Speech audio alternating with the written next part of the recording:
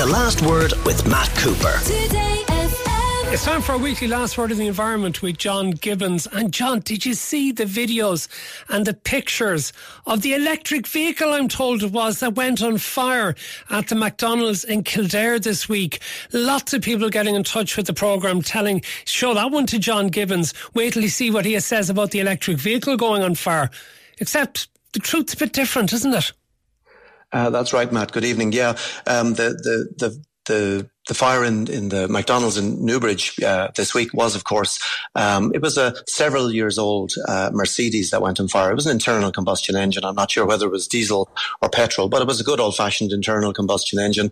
But it does underline the power, particularly of the internet, to spread myth and misinformation around this. And ironic, of course, that we only discussed it on this slot last week, where we were looking at different myths, different renewable myths that are being perpetuated out there. And of course, one of the most persistent one is that electric vehicles represent some kind of huge fire hazard.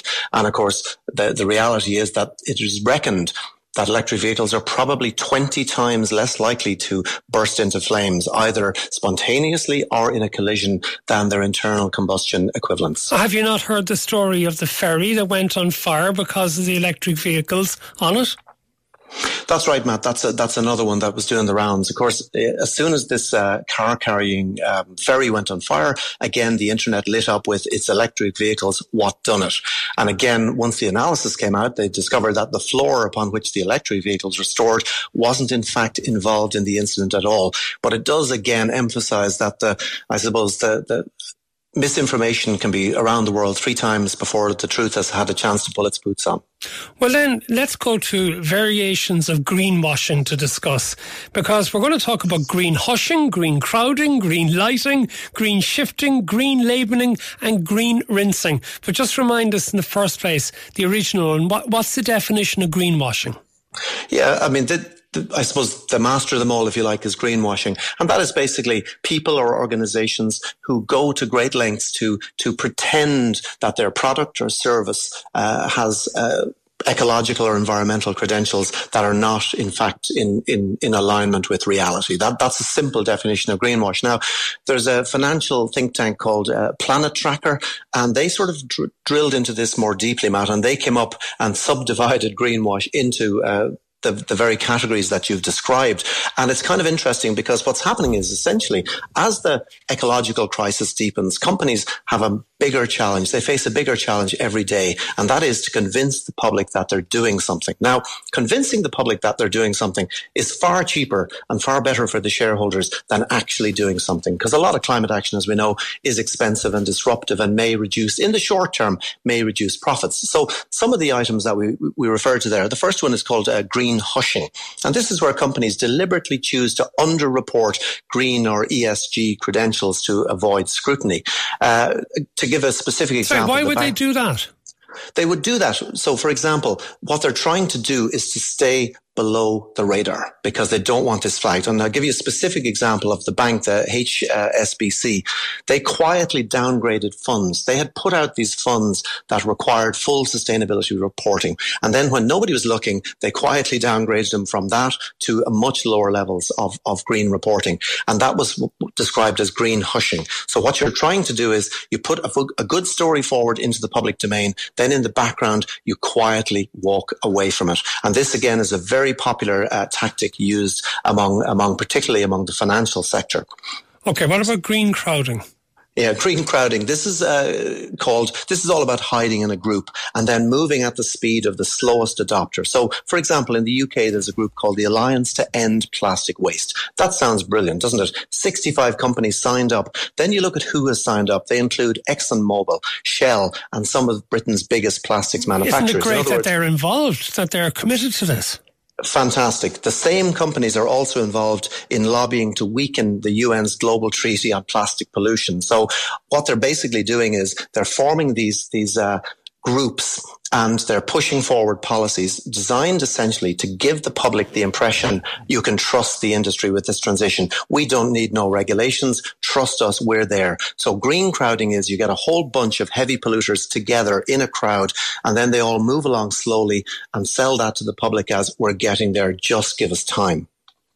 What about green lighting? This is a bit cousin of gas lighting, is it? It is in a way, although more specifically, the hint is in the second part. So green lighting is all about companies that have got a very bad story to tell. And the way they get around it, Matt, is they spotlight or green light one tiny green feature of their operation. So the one that Planet Tracker drew particular attention to is Toyota. Toyota, the car manufacturer, who've been leading the way when it comes to hybrid cars and the Prius in particular, and various EVs that they have. Surely Toyota is an exemplar.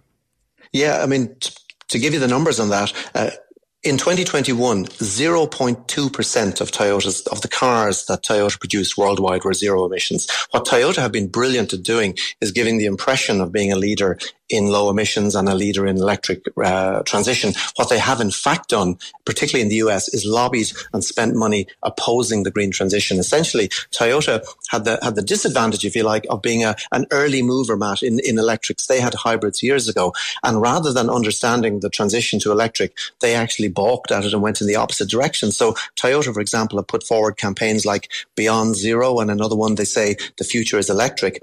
But the reality is that 99% plus of Toyota's business today is still in producing internal combustion engines. And the so-called hybrids, especially they're delightfully titled self-charging hybrids. A self-charging hybrid, Matt, for the uninitiated, requires 100% petrol to move from point A to point B. 100% petrol. But it's brilliant marketing. And that's a classic case of green lighting. Okay. And then what about green shifting? Yeah, green shifting. This is basically where companies say, well, it's not really our fault, it's your fault. And I'll give you probably the best example, Matt, is BP, British Petroleum. They launched this thing called the Personal Carbon Footprint Calculator. And this is basically saying to you, the public, Matt, don't worry about us. What about you? Have you done the right thing? Have you changed your car? Are you, moving to a plant-free diet or to a plant-based diet? What about you, Matt? And the main thing is, the purpose of green shifting is to shift the blame away from the mega polluting corporations and to lay the guilt, if you like, to put a guilt trip onto the ordinary members of the public. And this is a strategy, and we know it's working really well for BP because, for example, they also spend tens of millions of dollars globally on advertising their green credentials, yet 96 to 98% of their business, Matt, is in pumping oil and selling gas. You see, now, there's a thing here, John. A lot of our listeners have been in touch to say you want them to do all of these things that'll impact upon their own lives, when it's actually the big oil companies and the big polluters and the big corporates and the big governments who should be required to do things rather than them. So aren't you almost falling into the trap there of green shifting yourself? Well, I hope not.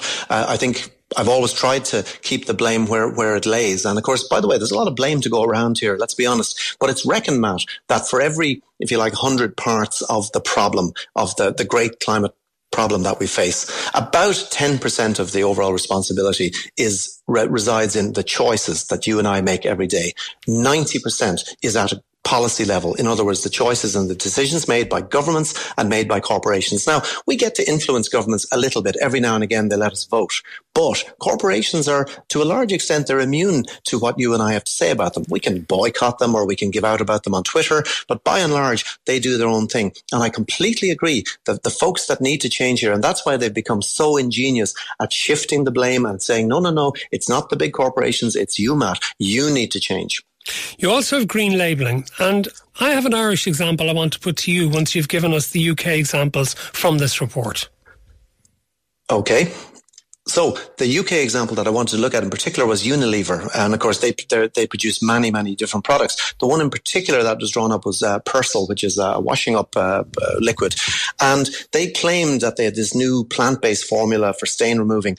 And it was rejected by the UK Advertising Standards Authority on the grounds that while they put all kinds of leaves and flowers on their packaging and talking about getting back to nature, and their ads featured little kids rolling around in the mud, getting dirty, getting back to nature, the fact is the basic product hadn't changed. What had changed is the marketing And that's what these companies are brilliant at.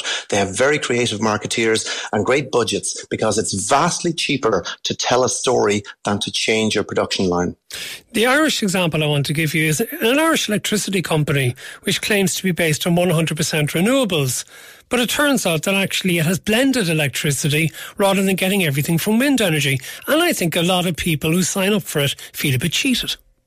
And I think so they should. I think absolutely. We say the same thing also with the gas providers in Ireland, where they're making a lot of noise about renewable gas and so on. And last time we checked, somewhere below, I think it's 0.5% of the gas in the grid in Ireland today is coming from renewable sources. 99% plus is coming from good old-fashioned fossil gas. So this is another example of and again, deceptive advertising where they put up these gorgeous images and lovely visuals, basically saying we're on your side, we understand your concerns about the environment, we're transitioning.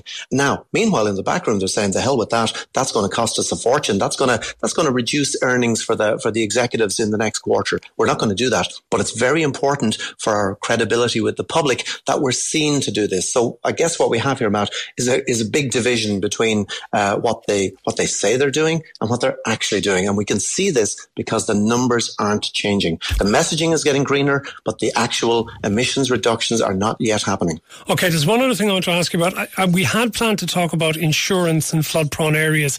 We're not going to have time, but I would like to come back to that one with you again at a future date. But I want to look at the Eurostat figures that came out yesterday and tell us about how little old Ireland is continuing to add to global warming. That's right, Matt. We may be small, but we continue to punch above our weight. Ireland per capita, I think we're now considered to be per capita the highest polluting country in the European Union. That really is a shocking statistic. And in particular, what we saw with the Eurostat report is that emissions in Ireland rose by over 9% in the first quarter of 2023. Now, that is obviously a peculiar anomaly, and there are some mitigating factors. So, for example, the main thing driving it is the airline industry, which is, of course, bounced back to its pre-pandemic levels. And, of course, Ryanair, because it's Irish-based, its flights are getting booked, if you like, against Irish emissions. So that even though the vast majority, 90% of those flights are taking place in continental Europe and the UK with no involvement with Ireland at all. So you couldn't really say there are emissions, could you? No, you couldn't. And there are problems with this data set. For example, we know that this data set is based on GDP, as in gross domestic product, but that is based on economic activity, Matt, rather than actual measured emissions. So these are more assumed emissions rather than measured emissions. So I think we need to take them with a little bit of Well, I am going to give you some other little figures because the CSO has just come out with a report in the last few hours as well, which says that for 2021 compared to 2020, Irish households and businesses emitted 5% more greenhouse gases. So that's a significant amount, particularly when we're under so much pressure from the European Union to cut emissions by 2030 and face enormous fines if we fail to do so. Sure, and of course the critical aspect of this is failing to meet our obligations, our moral obligations, as well as our legal obligations to get emissions down. And of course, we're seeing playing out in real time right across Europe the devastating consequences of failing to cut emissions. But yes, Matt, I mean, that really underpins the fact that we're going in the wrong direction. We're not getting there fast enough. If you take, for example, things like heat pumps, solar panels, and so on, they're beginning to trickle through in Ireland, but we're still way behind the curve. The uptake, and I think some of this probably has to do yet that we haven't yet fully clocked in this country that we're in a climate emergency. John Gibbons, thank you as ever. That CSO data says agriculture, forestry and fishing responsible for 35% of greenhouse gas emissions in 2021 by what's called resident units. So that wouldn't include the likes of Ryanair flights overseas. Industry responsible for 29%, households 19%, and the service industry the remaining 17%. The Last Word with Matt Cooper. Weekdays from 4:30. Today.